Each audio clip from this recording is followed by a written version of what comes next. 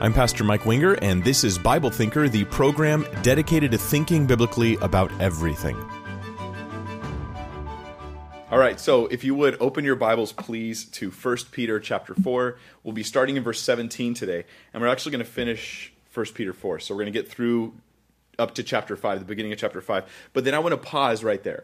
So we're only doing 3 verses because we're doing 17, 18, and 19. And I'm not trying to stretch the content out. I don't really like that sort of thing.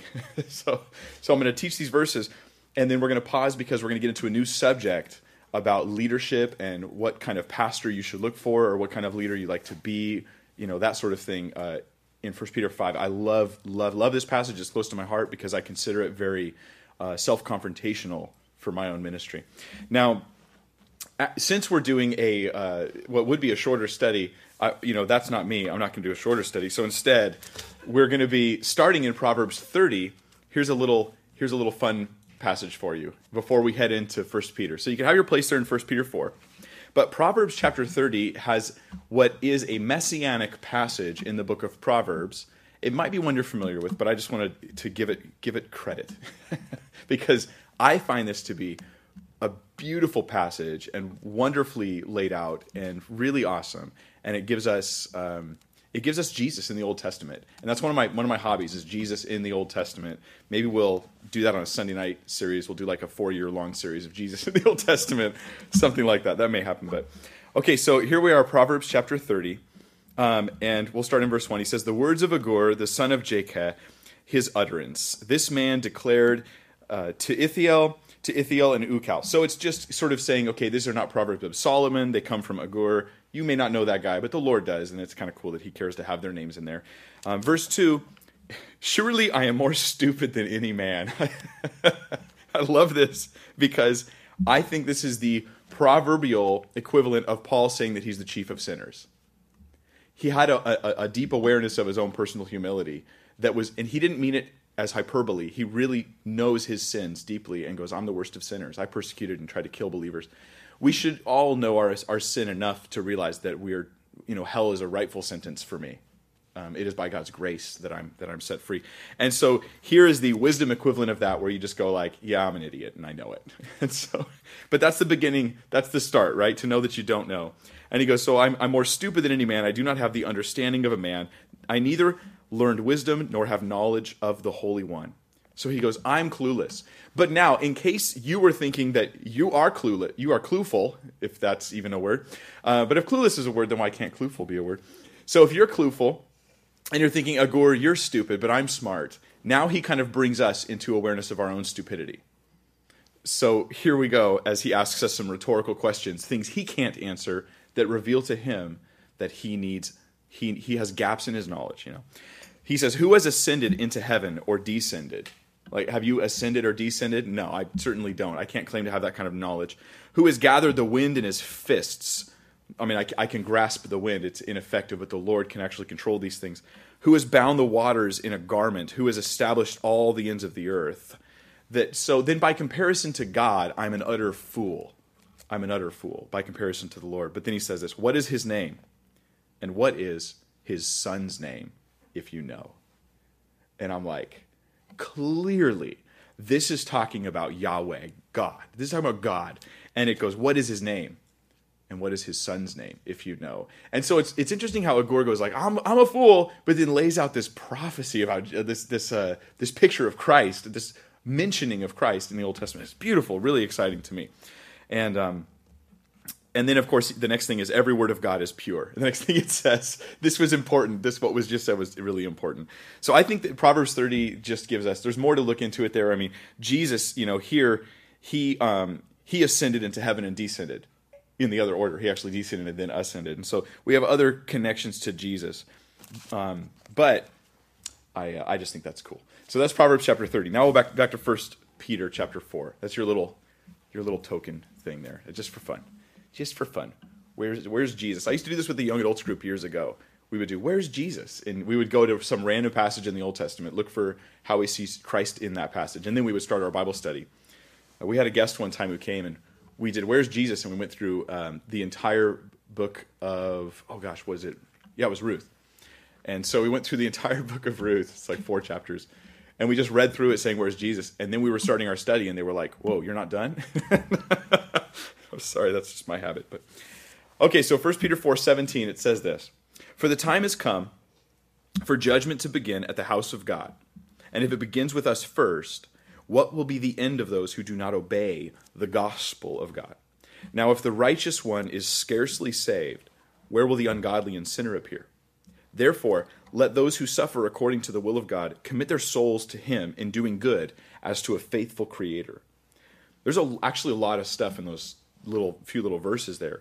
The first thing that jumps to my mind is this concept of the righteous one being scarcely saved. And so I immediately go, what do you mean the righteous one is scarcely saved? I'm scarcely saved. Well, I think if we go, open your Bibles to Matthew 19, flip over there for me.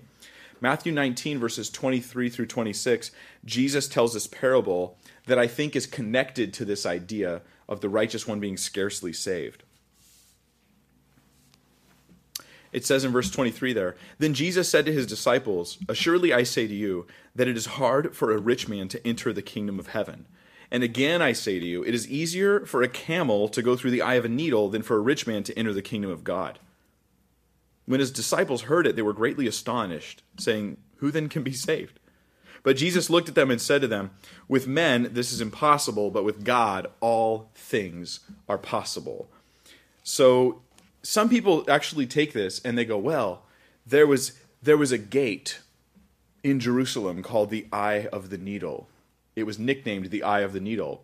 And you could get a camel through there, but it was really hard. And you had to get it down on its knees and take the packs off of it and shove its head down and kind of push it through. And you could get it was just really hard to get the camel through the eye of a needle. And the truth is, this is totally not what Jesus is talking about. This is just baloney. In the end, Jesus responds to explain what he means. With men, this is impossible, not really difficult. And it's harder, poor people can get into heaven easy, but rich people, it's really tough for them. Rather, he was shaking their world up because he's showing them that even with wealth, which was considered, you're wealthy, why? Because you must deserve it. You must be a good person and God's blessed you with wealth. So you must be godly. He goes, it's even harder for them because they have actual material commitments that sometimes block out their recognition of their spiritual needs. So he says, who then can be saved? Peter responds, or they respond. But Jesus looked at them and said to them, with men this is impossible, with God all things are possible. So this is the idea of the righteous being scarcely saved, is that it's like you are saved, but it is with difficulty. In fact, that's what the word scarcely can be translated as in that passage in 1 Peter. It could also be translated with difficulty. So we are saved with difficulty. Acts chapter 14, verses 21 and 22 say this. And when they had preached the gospel to that city and made many disciples, they returned to Lystra, Iconium, and Antioch, strengthening the souls of the disciples, exhorting them to continue in the faith, and saying, and this is Acts 14:22, we must, through many tribulations, enter the kingdom of God. Or, we are not saved by trials, but we're saved with trials. Does that make sense? I am going to go through trials as a believer in Christ, and this should be no shock to me. I should not consider it a strange thing when this fiery trial comes upon me. I will go through these trials, but I'm not going to be saved because of going through trials. It's simply the trials of the saved. And so there is this difficulty or this pain that I'm going to go through. And we've talked about how trials cause us to be purified. They cause us to grow. In fact, this morning with the youth ministry, I was talking about John 15 and how we get pruned. And what is it? The smaller the plant, because you prune it, you're actually cutting parts of the plant off. The smaller the plant, the more fruit. The bigger the plant, the less fruit. So we get pruned down, and I decrease, and he increases in me. So I'm getting corrected. I'm having chastening, and we've been talking about that a lot recently. So that's the context, I think, of the righteous one being scarcely saved. I'm righteous by faith in Christ, but I'm saved with difficulties or through hardships. And that's the context of verse 17, because it says, for the time has come for judgment to begin at the house of God. And that's the context of, in fact, a lot of First Peter, a lot of the book. I'm going to go through trials. God's doing a work. I need to trust him in it. So I want to take my time on this a little bit, because we have in verse 17 and verse 18 an allusion to the Old Testament, and then we have a quote from an Old Testament passage. And I want to give you guys 3 different ways in which New Testament authors will quote the Old Testament. I think we have some examples in this passage that will help. And it certainly helps me, because I used to think that the only way in which the New Testament quoted the Old Testament was to say, this passage, word for word, we're quoting, and this passage teaches the point I'm making here. Kind of the way I typically quote the Old Testament. But it's actually, there's more than that. And we can learn some important stuff today about how the Old Testament is referenced in the New Testament that will keep us from, I think, going through some headaches as you read where they quote the Old Testament. Then you look to the Old Testament passage and you're like, wait, how is that connected to the argument they're making here? And hopefully I can explain some of that today. So one of the things that the New Testament does is it simply directly quotes the Old Testament. This is probably the most obvious, right? It just directly quotes it. However, the New Testament almost always quotes the Septuagint. Now, the Septuagint is basically a Greek translation of the Old Testament. So we have our Hebrew Old Testament, but they're not quoting that. They're quoting the Greek translation that they had during their time. During the 2nd and 3rd centuries BC, the Old Testament was translated into Greek. We call that the Septuagint. It just means 70. And it was supposedly 70 scholars were involved in this translation work to get it over from Hebrew into Greek. Greek was the common tongue. And when these New Testament authors quote the Old Testament, they quote that Greek translation, specifically word for word, that Greek translation. So this passage in verse 18, now if the righteous one is scarcely saved, where will the ungodly and sinner appear? That is a quote from Proverbs 11:31. But if you turn to your Bible, Proverbs 11:31, if it's New King James Version, which I teach from, it'll say this: if the righteous will be recompensed on the earth, how much more the ungodly and the sinner? So now you might go, wait, that doesn't sound like a direct quote. Well, no, it is. It's a quote of a translation. So now we're getting an English translation of the Greek translation of the Hebrew, and that's why it sounds a little different. So here's what they're quoting. It goes from Hebrew to Greek, from Greek to English. Then you go to you double check it, you look at that Old Testament verse, it just went from Hebrew to English. So you see how they're not going to be perfectly identical, because it's like you hit that Google Translate button one more time. So it changes. It's a little better than that, but it did change slightly.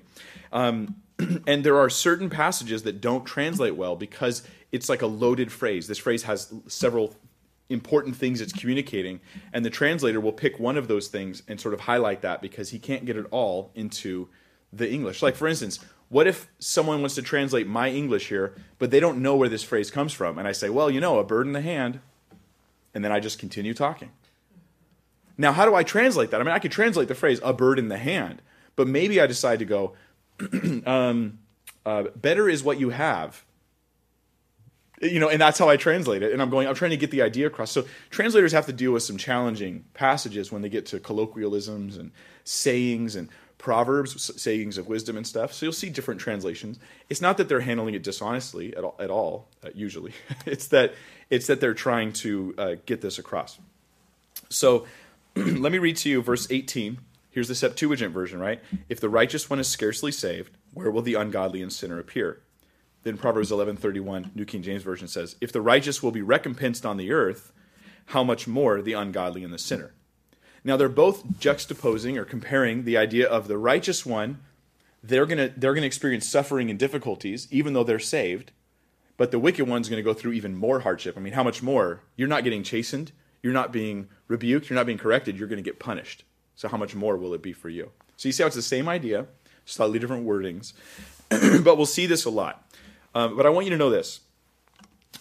Whether you've got the New King James Version, or you've got the NASB, or if you're using the Septuagint, or you're using the Hebrew Old Testament, or if you're using the NIV, or whatever, you name it, any translation that you have, or any text source, different types of texts, you do not have a single important doctrine of the Christian faith in question at all. You will still get the same theology. So there are some debates. Ooh, is this passage saying this or this? Is the word Jesus in this passage, or is it the word Lord? But in the end, it means the same thing. It's just, most of it's just academic debates. But in the end, it means the same thing. And that's good to know in case you decide to dip into that sort of study, which is I encourage you to do. But it is a little bit brain-bending because of the gosh, I mean, when you get into the texts and the different source texts and papyri and manuscripts and it gets a little bit overwhelming. It's good to know that for the most part, our English translations are totally fine. In fact, if you go through the effort of studying and learning, say, Greek, you will probably decide at the end that you didn't exactly need to do that in order to understand the Bible. There are those who try to act like if you study Greek and you learn the Hebrew and you learn the original languages, that you're going to open your Bible and it's going to be like, whoa, it's going to be like that pop-out book. Wow, it comes out like never before, and I understand it like I never did before, and I get this better meaning than ever before. But I like what one scholar said after spending many years studying Greek, teaching Greek. He says, many people ask me, Pastor, what does this say in the Greek? I want to understand this passage. And I have to look at it and turn to them and say, the same thing it says in the English. It was translated well. And this is so often the case.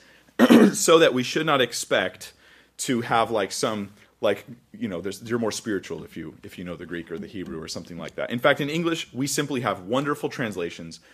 We have too many wonderful translations, actually, because of publishing houses and financial incentives and stuff. They keep coming out with English translations. We really need to come out with better other language translations. We need better Spanish translations and better Russian translations. We need better translations in Chinese and these other languages that are more scholarly. What we don't need is more English translations. I think we've got a lot of good ones already. Pardon me. So when you learn language, you learn that the English is actually pretty good. It can even be disappointing. You'll be like, you expect a wow every verse, and it's just the wow that was already there instead of a new one.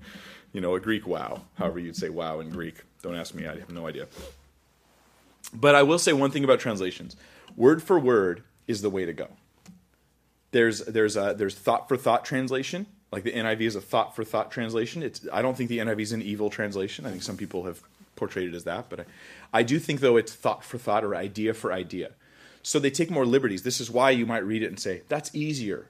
It does get easier to understand. But the Bible's not written like Dr. Seuss material, so it's not like it's all written on the same level. There are some books that are easy to read.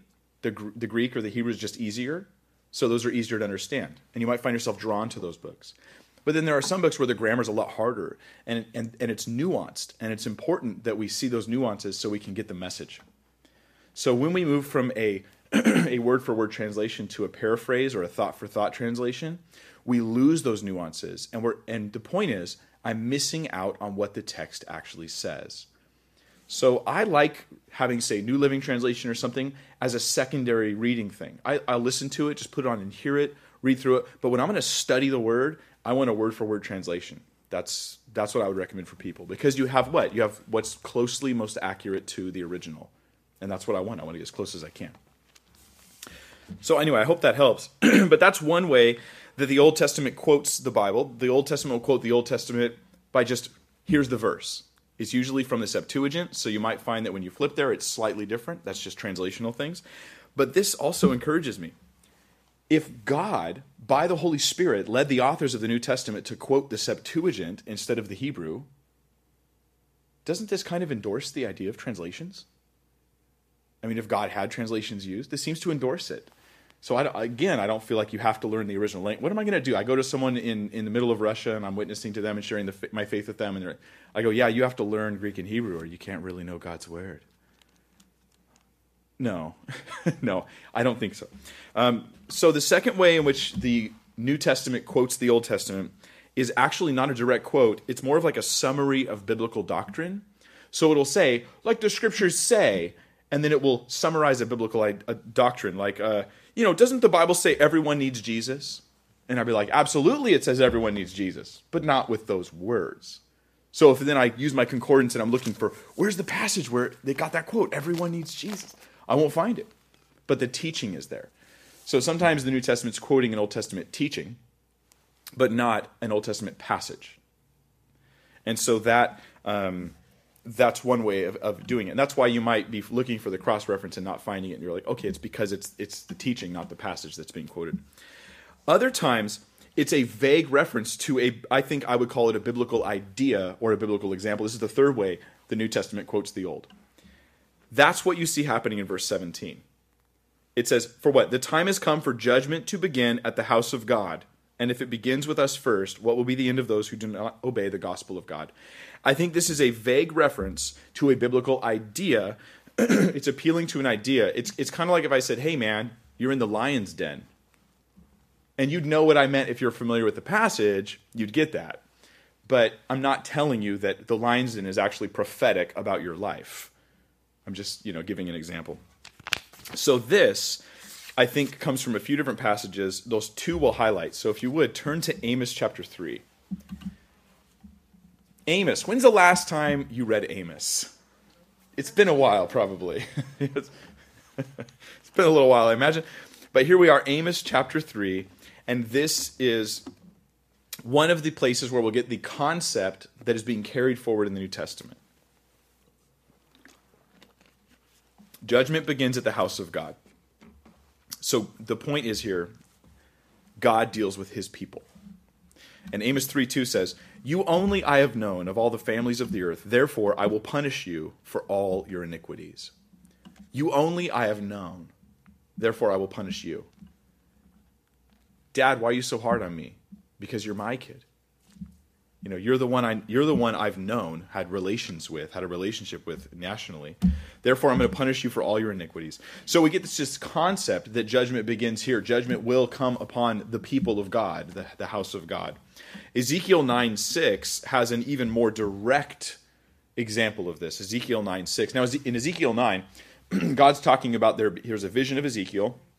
Most of Ezekiel's visions, or a good portion of it, and he sees this slaughter that's going to happen, and it's going to be punishment for what people have done. Everybody who doesn't have the mark of God on them, who's not set aside like they're faithful to God, the rest are going to get slaughtered. And it begins at the temple, and it works its way out from there. So it begins at the house of God and works its way outward from that location. So you could say, literally, judgment began at the house of God. So Ezekiel 9:6, utterly slay old and young men, maidens and little children and women, but do not come near anyone on whom is the mark, and begin at my sanctuary. At where? At the house of God. So they began with the elders who were before the temple. So now this is a vision. It wasn't fulfilled in the way in which it was envisioned literally. It was a vision of a prophetic vision of something that would happen in a slightly different fashion. But you get the idea that the New Testament here is just appealing to a general Old Testament idea. And sometimes we have these types of references that you get. And it'll say, as the scripture says, and then you're like, where's the quote? Where's the quote? And it's maybe one of these other ways in which the Bible's being quoted. So that would be, I think, the third way. And the point here is that judgment does begin with God's people. That God deals with his people. There's no such thing as I'm okay, you're okay. Now, as a pastor, I want to warm hearts, like when they come to the ministry, I want them to be blessed. I want them to be ministered to. I'd like to give them good news all the time. That would be nice. It would certainly make me even more popular than I already am, which is obviously I'm amazingly popular. But the problem is that that's not what God has for us. Think about the 7 letters to the 7 churches. It's mixed. God's just real. He's just real about it. He's like, look, here's what you're doing good, here's what you're doing bad. And he has actually some very harsh words. Ephesus, in Revelation 2 and 3, Ephesus, they left their first love, and God told them, repent and do your first works. Go back to the first works. Smyrna was going to be tested 10 days. There's no rebuke for them, but God tells them, you're not rebuked, there's nothing wrong, but you're still going to be tested for 10 days. Pergamos had sexual sins, and they were eating things sacrificed to idols, which isn't even the same as idolatry, but it was connected to idolatry in a way. And they were sort of beginning that bridge between them and idolatry. Thyatira was tolerating false teaching. They were tolerating false teachers, so they're rebuked for even allowing false teaching to take place in their presence. This is something that actually, interestingly, if the pastor goes weird, it is the congregation's responsibility to not tolerate that. Like, they should chase him out of the church, like not physically with hammers and stuff, but you know what I mean? They should stand up and say, no, we will not tithe until you get out of here. We will not tolerate your false teaching. And they should do whatever they can, pull their weight to do it. When the false teaching is about the gospel and the false teaching is about essential issues, that's absolutely, it's our responsibility. Sardis is told that they're alive, but only in name. They're only in name only are they alive. They're just keeping up appearances. And so God calls them out and says, you're just trying to keep up your Christian face and keep up your Christian smile, but you're not legit. Your heart is not right with me. And your lives are not right with me. In Philadelphia, he just gives them encouragement. So if you're ever asked, which church do you think you are? Always say Philadelphia, because it's only good news for them. Any of the other ones, you're admitting something's wrong. So we wouldn't want to do that. The Laodicea, the final one, Laodicea is the lukewarm church, and God's going to vomit them out of his mouth. And so he has harsh words for his people. In other words, the Revelation is the book of what? Judgment. God's wrath upon the world. But before the world ever gets wrath, judgment begins at the house of God. And Jesus targets his people before the wrath upon the world falls. It's the judgment eyes of Jesus Christ fall upon his people. And he says, get this right, get this right. Now it falls upon us in a different way. The world's just being beat down and punished. But the church is being purified, corrected, rebuked. We're being brought back into right relationship. So that's awesome.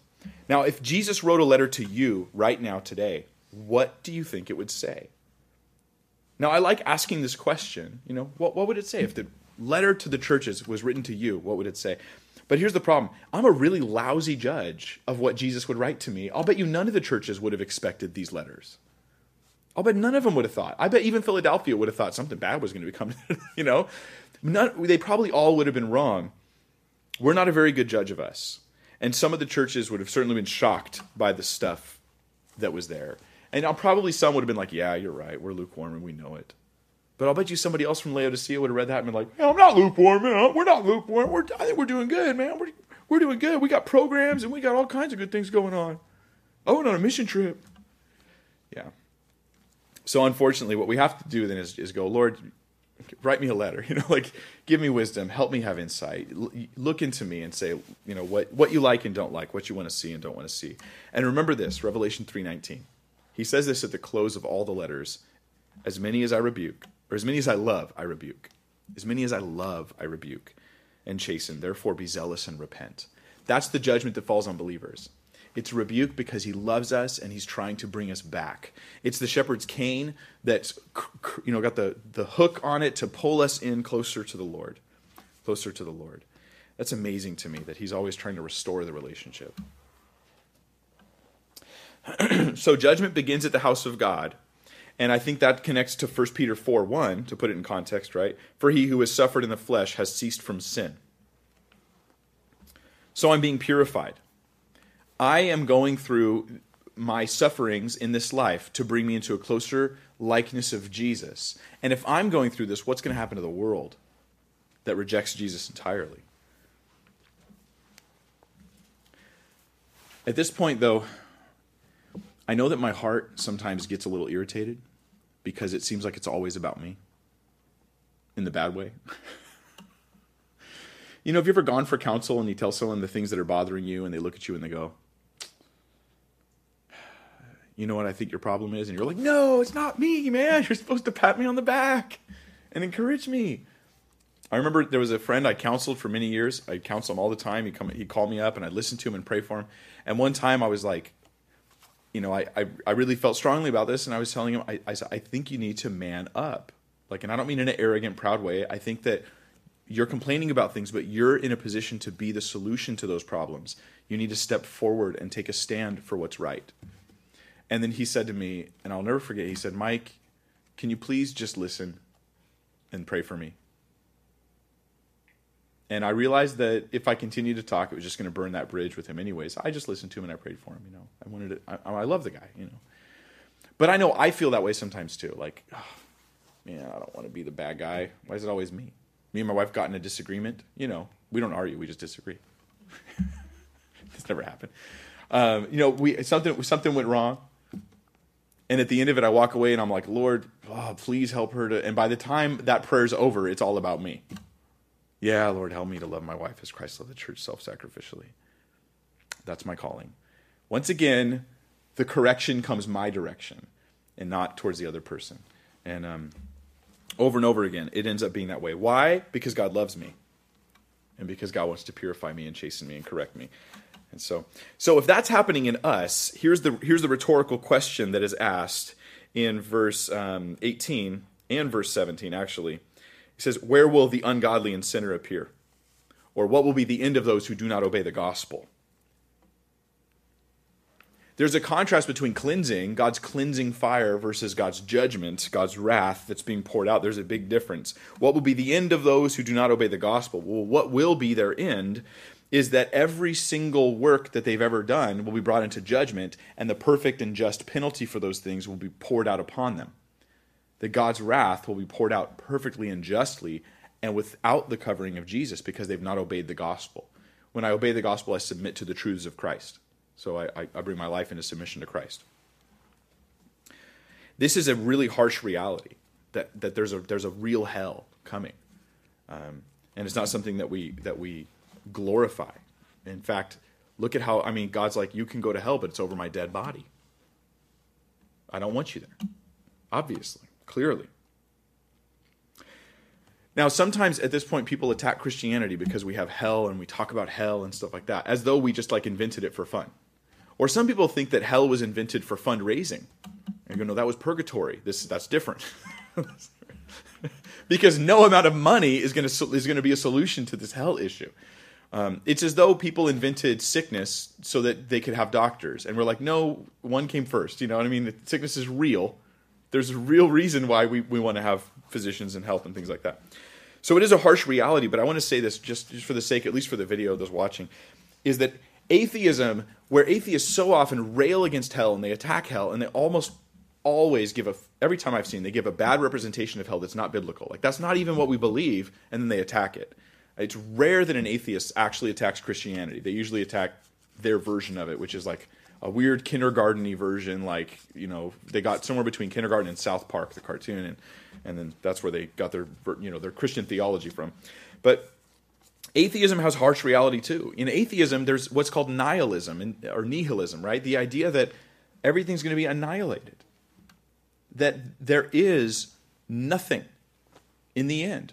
Ultimately, permanently, there is nothing. No values, no morals, no people, no persons, no attitudes, no ideas, no matter and energy, nothing. Eventually, the universe, which came and popped into existence from nothing, will eventually return to a state of heat death, where, because of entropy, everything just gets spreading out further and further and further. And they've confirmed this. If it wasn't for God intervening, this is what would happen. They just spread out further and further and further until the stars burn out, matter spreads out to where the closest molecules are so far apart from each other that it's nothing. It's equivalent to nothing. There's no moral. There's no value. Everything you've ever done will be forgotten. Everyone you've ever touched will die, and everyone they know will eventually die, and everyone that remembers them is going to die. That in atheism, it's a harsh reality. Now, what's weird is that Christians, we look at our harsh reality and we go, hey, hell's real, man. Get right with Jesus. But so often when atheists look at the harsh reality of nihilism and they go, oh man, no, I make my own hope. And then all of a sudden they become like the religious-y wishful thinking that they're so against. And then they're saying, oh, well, I choose to have hope. I like what Christopher Hitchens said one time. They're asking, well, then based on atheism, where do you find hope? Where do you find joy? Where do you find purpose? And he said, well, I find that laughing and mocking other people's pain is pretty fun for me. And he said it tongue-in-cheek, but the crowd laughed, and the atheists in the audience all applauded, like this was actually a legitimate answer, because they'll do anything to get away from that question as quick as possible, because there is no hope and there is no purpose. There's very few that are willing to honestly address this issue. I saw a group of atheists who in the beginning of their discussion, they said that ultimately there was no morality and there was no purpose and there was no hope of any kind. But then as they were pressed on these questions, they were so uncomfortable with the idea of their own perspective that they started to invent things. And they go, well, but I think atheism is noble, and I add hope into my own life, which is, in other words, I pretend. I pretend. That's what they've got to offer, is I pretend. So, it's a harsh reality that they face. Unfortunately, they're wrong. And the reality is actually a little bit worse than that, because hell is real. Hell is real. But it could be so much better if they receive Christ. So for that reason, I think as Christians, we have to speak on hell. Jesus actually talked about hell more than he talked about heaven. Surprisingly enough, he mentioned it more. And we're going to be doing on Sunday evenings eventually, sometime coming soon, probably when I'm done with 1 Peter, I'll do a study on hell. I want to do a biblical teaching of the concept of hell. I think it's very confused. I know, I'll tell you some of the stuff I heard when I was in youth ministry, when I was a student, and I just started coming to church, and I heard about hell and about heaven that was wrong, and how that was inappropriate, that someone put that in my mind. So I want to get a biblical view on what heaven and hell are going to be like. But regardless, though, the penalties we go through now are the chastening of God, and the things that the world who rejects Jesus will go through is wrath. That is God's wrath. It's a different thing altogether. So if you would, turn to Hebrews chapter 11, verse 6.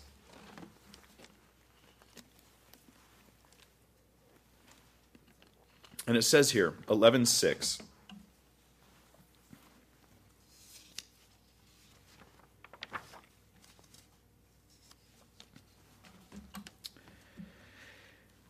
It says, but without faith it is impossible to please him. I want to cover this verse real quick. For he who comes to God must believe that he is, and that he's a rewarder of those who diligently seek him. So this idea, okay, I have to come to God believing that he is, and believing that he's also a rewarder of those who seek him. The reason why this connects to 1 Peter 4 is because in 1 Peter 4 he tells us that those who suffer according to the will of God should commit their souls to him, to God, in doing good as to a faithful creator. And this connects to our Hebrews verse because it talks about what it means to do this. Without faith, it's impossible. I have to believe that God is, which means believe God exists. Now, this is more than simply going, I believe there's a God or a creator or a being who made things out there. I'm actually believing in the right definition of God. So if I was to say, I believe that my mom exists, but then I define my mom as like a 2-foot tall, like golden retriever puppy that's 3 months old and isn't potty trained yet, then I'm obviously not actually believing that my mom exists. I've just said mom when talking about a golden retriever. So if I go, well, I believe in God, and you go, wow, so what do you believe God is? Like, I believe God's in everything. Like, he's in the chair, and he's like in the clouds, and he's in me, and he's in you. And I'm like, is he in poop and beef jerky too? Is this like, you believe in, this is pantheism? Like, you think that God's not a person? He's just the stuff that the universe is made of. So when you say God, you actually mean you believe that matter and energy exist. That's not God. That's not the biblical God. So that wouldn't be belief in God. So you have to not only believe God exists, but God exists. He exists, not just believe something exists. But also believe that he's a rewarder of those who diligently seek him. Now that's a little different though, isn't it, right? Like, not only do I believe God exists, but I believe that he has rewards for those who seek him. That he responds to me living my life for him. That he cares if I acknowledge him and I live that out. And I believe that he rewards. That's huge. That's huge. Why? Because the suffering Christian knows that he has glory ahead. The suffering believer knows that God rewards those who seek him diligently, and that it's coming, and it's certain, and it's real, and it's wonderful. Could you imagine the type of reward that God might have for us? We call it heaven. Right? Like the old song, heaven, I'm in heaven. It's the only part of it I know, but anyway. But the idea is like, oh, I'm in heaven. Like, oh, it's so wonderful. I mean, this is the concept of heaven that is definitely accurate. It is wonderful in his presence, man, in his presence. So he's that rewarder. So we are to do this. Verse 19, I'm suffering. I'm to commit my soul to him in doing good. That word commit, it means to give in charge as a deposit. To give in charge. And what am I giving in charge to God? I'm like, Lord, this is you're in charge of this. I'm depositing this with you. I trust you with this. I'm doing it with my soul. With my soul. With my life. With my very being. With all that I am. So I don't have my plans and my agenda and I say, God, bless these. Instead, I go, Lord, here's my whole soul. Here's all that I am. Do whatever you want with it. I trust you with this. I trust you with me. And the evidence of this, that I've done this, that I've committed my soul to him in doing good, is the doing good. Is that I do the good things that I'm trusting him with. And so I think James brings this in. James chapter 2, verse 18 and 19 says, but someone will say, you have faith and I have works. So he's saying it in quotes. Notice he goes, someone will say, James, you have faith. The people who don't work, they're just believing God. But James, you have works. You have faith, and you have works instead of faith. And James is actually really against this idea. He believes that faith, the book of James, that faith saves, but then saving faith will also produce works. It's called fruit. It's a natural outgrowth of genuine faith. So he responds, show me your faith without your works. Like, show me. Prove to me that you have faith, but don't use works. And I will show you my faith by my works. You believe that there is one God, you do well. Even the demons believe and tremble. So a simple intellectual acknowledgement of God is not enough, but the idea is that if I genuinely believe in Christ, I'm going to live this out in my life. Now, the living it out doesn't produce the belief. It's the other way around. The belief. So we believe in faith, in Christ equals salvation plus works. Works come after salvation. But we don't switch the equation around and say faith plus works equals salvation. And James doesn't do that either if you read him carefully. That's clearly not what he's saying. What he's saying is that we're justified in the eyes of man. I will show you my faith by my works. Now, God knows my faith automatically, but I can't prove it to any human being on earth because they're not going to see my heart unless they see my actions. You know some people and you go, man, that person's legit. Like, they really love the Lord. I can tell. How can you tell? Because I looked into their heart and I saw faith.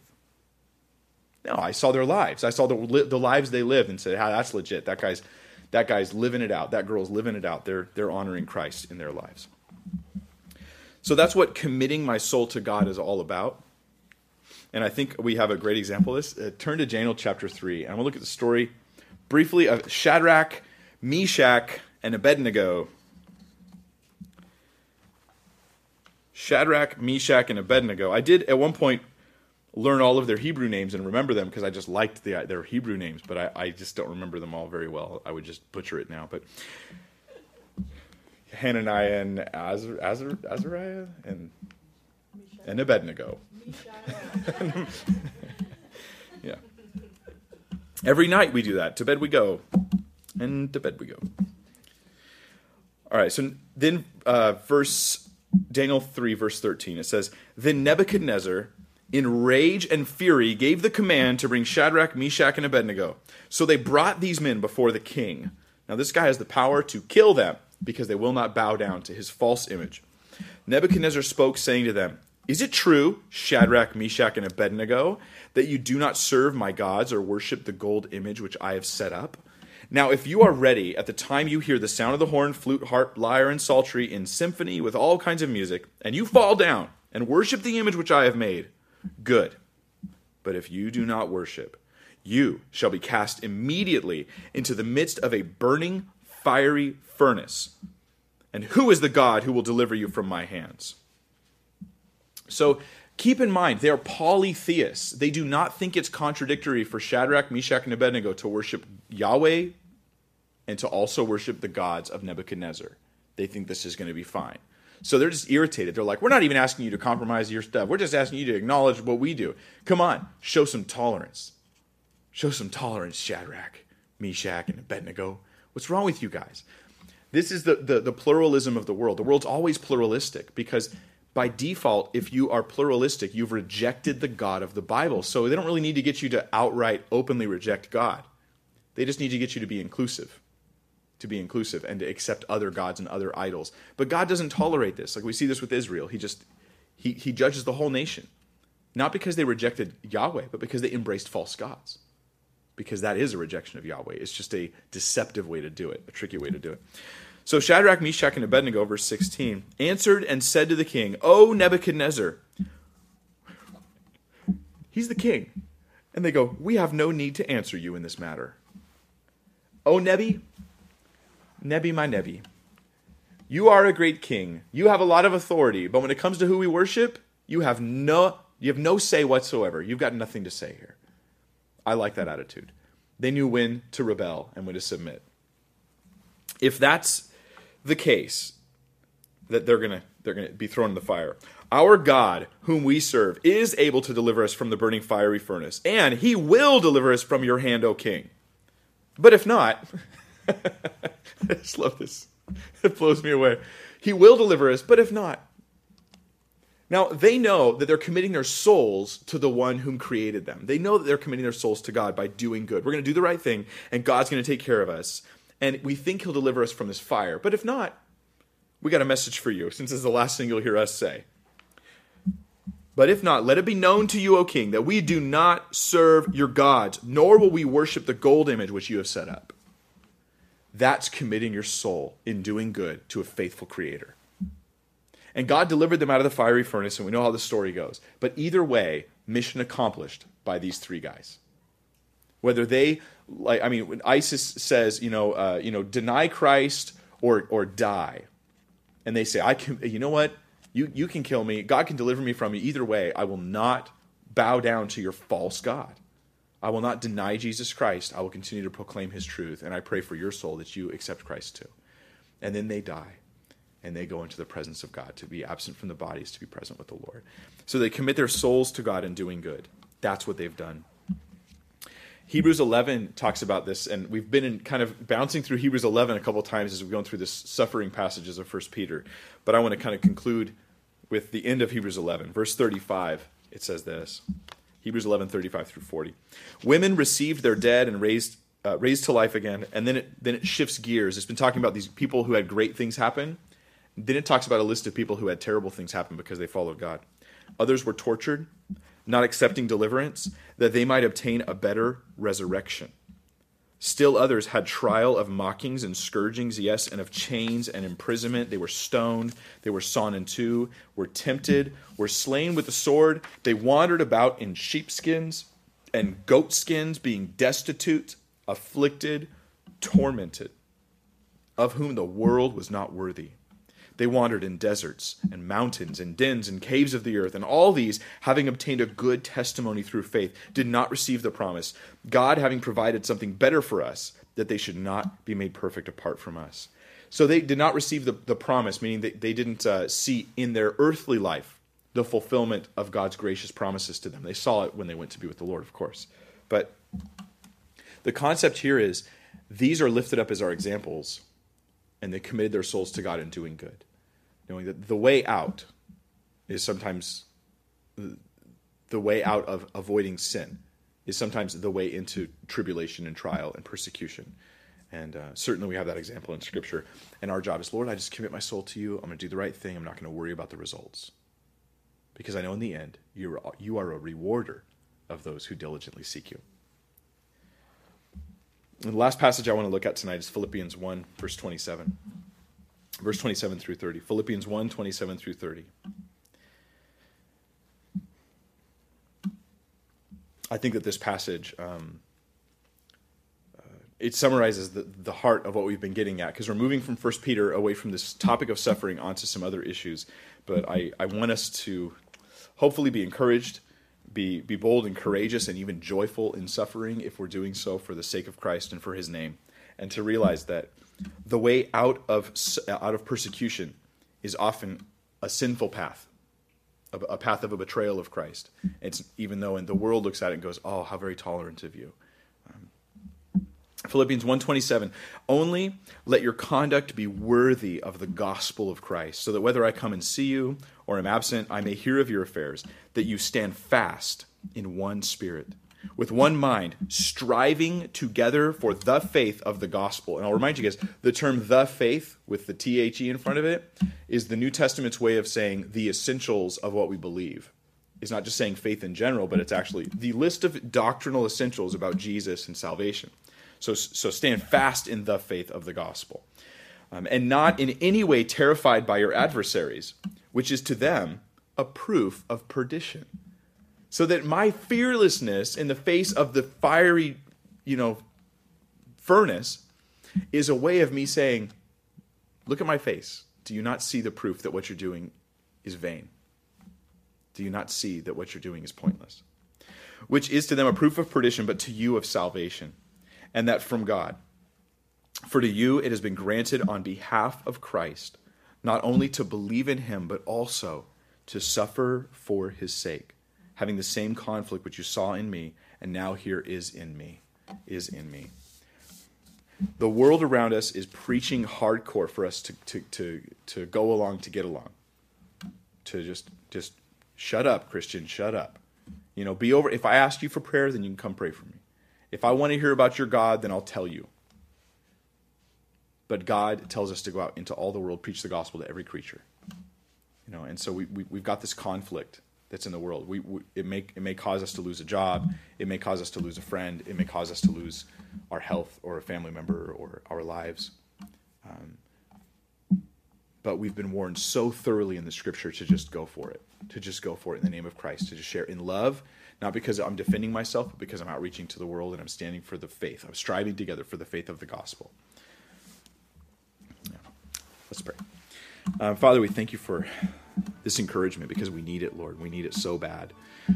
I think for years and years we've been, maybe not individuals, but as a group corporately in America, the church has been getting quieter and quieter. It's been receding more and more into the background to where even believers think that the gospel doesn't have a place on a school campus, or the gospel doesn't have a place in media or music or art, that the gospel doesn't have a place in politics.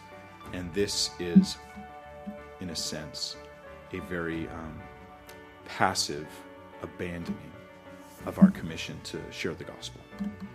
So we pray, Lord, that you would help us to be bold, to commit our souls unto him who rewards us, and to just do good, and to strive together for that faith, Lord, that we would be those who stand strong in the gospel of Christ, who preach the truth in love, and who have the discernment to know when to speak or when not to, but are not influenced in any way by fear of the world.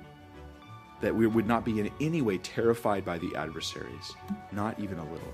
May we simply be guided by wisdom and discernment, given power and the ability to share the truth of Christ. We ask, Lord, that you would prepare us so that as we go through the suffering, we would see it biblically. We would see it biblically. We love you, Lord, and we thank you so much for your holy word that is here to wash our minds and correct us and teach us and draw us closer to you. In Jesus' name we pray. Amen.